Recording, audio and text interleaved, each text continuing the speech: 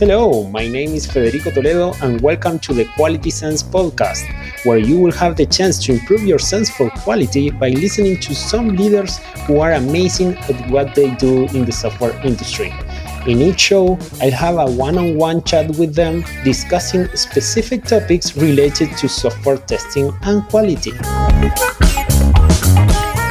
Well, this is a bonus episode to end the second season of Quality Sense podcast. I can't believe this.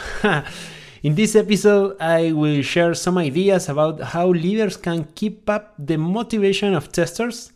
But before I talk about motivation, I just want to say thanks for a great season 2. Thanks for all of you listening. And a special thanks to all the people who dedicated some time for the interview, sharing their ideas and knowledge.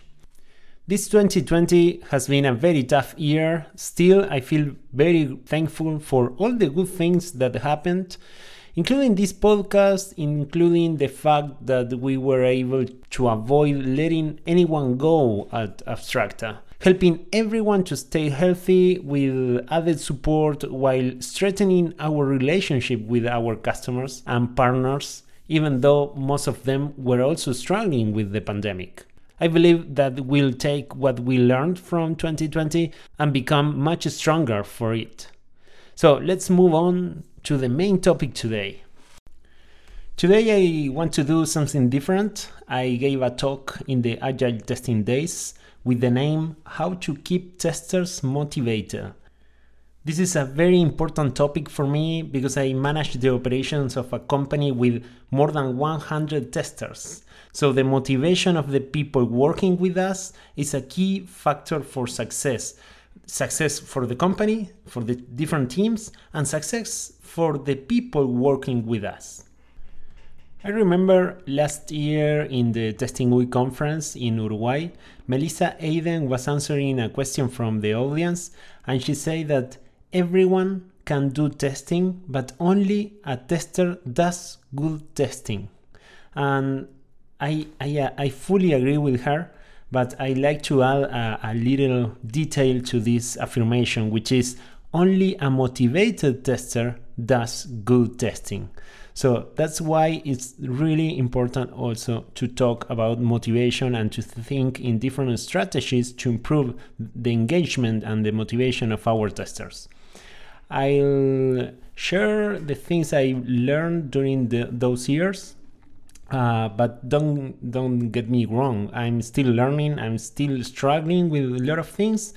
The things I learned, most of them are because I failed, and that's why I wanted to share these ideas with you so you can avoid the same mistakes I made. The first idea, it may sound like a cliche, but it's really important to have a clear purpose, a clear motive for what we do. So, and we need to connect what we do, all the actions and tasks and things that we do with our purpose. And actually, we are talking about motivation, and motivation means having a motive, a purpose. So it's really important to have this very, very clear. And you can think about it in different levels. We could start thinking about why do we do what we do? Or why do we build this specific product? Or this specific feature? Or why do we test? Or maybe why do we have to run this specific test scenario in our test automation? But the thing is, how can we help in our position as leaders? How can we help others in order to think and define their purpose and to connect what they are doing with their purpose? Well, there are a couple of activities or exercises that you can try working in one-on-ones or working in team meetings. One of them is thinking about the definition of success. How success looks like for every one of us. And we can think in the success of, this week, how this week will be a successful week, or how this year will be a successful year. This is something that is very present in the American culture, because people here have this idea of the New Year resolutions, which is basically the things that I would like to achieve in this year. But we could also think about the success of our lives, or maybe in 5 or 10 years. It's difficult to think in this type of things, but maybe we never asked ourselves this question. Another activity, similar but with a different perspective, is imagining how the future will be a better place thanks to the things that we are doing today. For example, in my case, one of the things that I do is try to contribute in generating more businesses here in the States. And I can see a better future with this because I will be providing more good job opportunities to the people in Latin America, in Uruguay and Chile specifically, where our testers are. And this will have a huge impact in the quality of life of many families. And believe me, where I come from, we need more job opportunities. And another exercise you can try to do is thinking about when do you feel you scored a goal. We did this exercise some weeks ago with our leader team, and some of the things they mentioned were when others see value in what I do, when I help others, when people thank me or recognize my contributions, when the company or the country or the team receives recognition, or when a happy customer recommends us to other customers. So, as you can see, most of these things are related to love and feeling love, to feeling valued, and to feel that someone cares about what you do. And this is a very important factor for motivation that I will mention many times, but it's really important to feel that someone cares about you.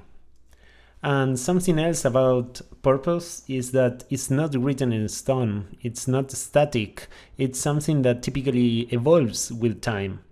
And I think it's very healthy to think and revisit our purpose from time to time. I remember some years ago we wanted to be the best testing company of the world. I don't know even what it means. It wasn't working as a motivator. Actually, it's based on competition, and this is not something that works for everyone, at least not for me. I personally started the company because I wanted to, make a living working with friends. I enjoyed working with my friends and working in something cool in technology, but this motivation evolved, and nowadays I think what motivates me is more related to, as I mentioned before, to giving good job opportunities. Probably this is related to my personal story. I grew up in a very humble family in the countryside in Uruguay. And thanks to the effort of my mom and the conditions around me, because I think it was very important that in Uruguay the university is completely free. So I had the chance to get a degree in computer science, and that changed completely my life and also my family's life. So I'm working hard in order to provide, to be able to provide others with similar opportunities. And because of all of that, I really believe that having a clear purpose and to connect your daily tasks with it is really important and affects directly your own motivation. And then moving to the second point of the talk, it was related to freedom to choose. This was actually one of the main points in Melissa's talk. If you enjoy testing, and the only option to grow is to become a test automator or becoming a manager, we are talking here about something really important in your career. And when you don't have many options, your motivation is restricted also. One of the things that really helps in the motivation of a person is having the sensation of autonomy, the sensation that what happens to my life is my decision. And this is why I think it's really important to be flexible and have many options.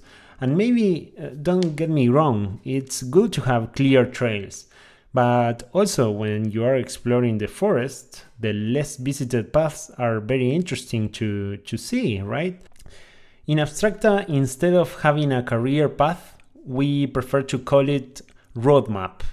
Because career in Spanish can be misunderstood with a race, with a competition, and it shouldn't be a competition. So we prefer to think of it like a map where you have some roads that maybe many people are going through them, but you could try to find shortcuts or some new trails that nobody explored before. And let me give you a couple of examples. Sofia Palamarchuk started as a junior performance tester. After a couple of years, she wanted to try with sales. She was really good at it. She moved to the States. She started the businesses here for Abstracta. And after that, thanks to her entrepreneurial spirit, she became the CEO of the company. And nowadays, she is leading a new startup where we are partners. And another example is Vera Babat. She was our first English teacher. She's also a psychologist, so we started to develop soft skills in our English classes. And after a couple of years, she became our chief people officer. And nowadays, if you want to learn more about soft skills with her, you can check her podcast, which is called the Everything Else Podcast. I cannot recommend it strongly enough. It's really good and it's in English, so give it a try.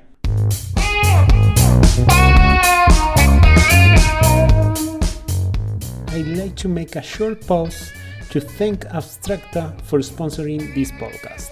Abstracta is a company fully dedicated to software testing that can work with you to push the quality of your product and processes to the next level. But something important to highlight, I don't have any credit for this. We built this together. It's not something that the leader needs to define how the person is going to grow. You have to try to be flexible. For me, this is the important part. Give opportunities, give different options, listen to different options that maybe you have not imagined before, and then let them make the decision, because this will help them to feel more motivated. A very important aspect to take into account also is that we should be focusing on the strengths and not only on the weaknesses, because if we try to improve the weaknesses of every team member, what we will have at the end is a team of very similar people. I would say a very flat team or a very gray team instead of a group of very diverse and authentic, thriving people with complementary skills that learn from each other day after day. And you know what's the problem here? That it's really hard to do this when you are a leader who used to be a tester, because we learn to pay more attention to the risks, to the problems, to the things that should be improved. We are looking for bugs everywhere. I remember myself many times making plans with the people I lead about how to improve the things that they were not good at, instead of paying attention to the things that they were already doing fine, that maybe they can improve and shine on those things. We should find a balance. And think about it. It's more motivating for a person to be working and improving in something that they are already good at it, than in something that maybe it's frustrating for them. Again, we have to find a balance. And in addition, when you focus on the strengths, you show the person that you believe in them, even more than what they believe in themselves. And this is love. See in the other person something that she or he is not capable of seeing, and you help the person to see it. And all of this can sound cheesy, I know, but people need to be loved. People need to feel that someone cares, that someone believes. Moving on to the next topic, I also want to talk about feedback, because feedback is not something that is useful by itself. What really matters is what you do with the feedback you receive. And also make sure that you provide visibility on the actions you are taking, that you are doing something in response to the feedback they provide. And I remember I learned this the hard way. Some years ago, a tester told me that she was suffering through a specific situation. So I listened to what she was saying and I started to act, but I failed in giving visibility, in communicating that I was doing something about it at the proper time. And she decided to leave the company because she thought that we were not taking care of her, that we were not paying attention to what she said. And that broke my heart because it was my fault. So this is how I learned that it's not only important to listen, to provide the mechanisms to get feedback, but also to act and to provide visibility on your actions. And another aspect to highlight related to feedback is that there is an asymmetry between the leader and the tester. It doesn't matter how horizontal the company is. So it's more complicated to get honest feedback from your testers. Of course, you have the options to gather anonymous feedback, but this is not the option I prefer. I think it's better to promote a culture where the people feel safe speaking and they are accountable for what they say. But the point I wanted to make here is that to get honest feedback, it's crucial to build trust. But how to do that? And well, one of the things that I believe is really important is to show that you really appreciate the feedback that you receive and that you don't get defensive. But above all, I think the most important thing is that you are actively listening. So you are showing that you care, that you are interested in what they want to say. Well, and the last point of the presentation is related to your own motivation as a leader. It's important to pay attention to the motivation of your testers, but also to your own motivation, because a sad leader doesn't lead anyone. Something that I realized is that when you take care of someone else, you also take more care of yourself. For example, I don't have kids yet, but I am sure this will sound familiar also for you. In a sunny summer day, you will probably use more sunscreen if you are with children, because you will put sunscreen every few hours, and once you put them, the sunscreen, you also put on yourself, because you already have cream in your hands, so you take the chance to also apply it to yourself. And I think the same type of things happen when we are talking about motivation.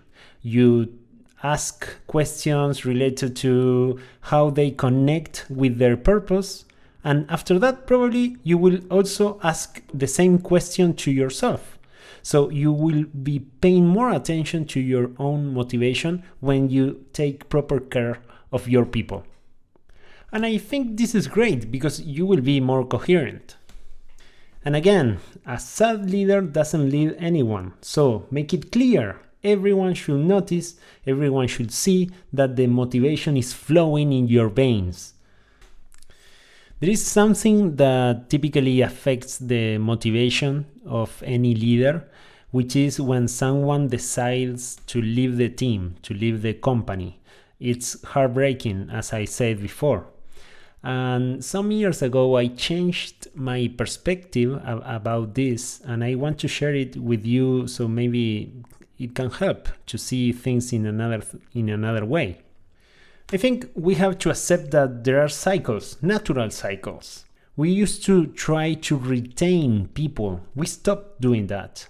Actually, what we believe is that people should be where they want to be. If someone decides to go to another company because they got a better opportunity there, that's great.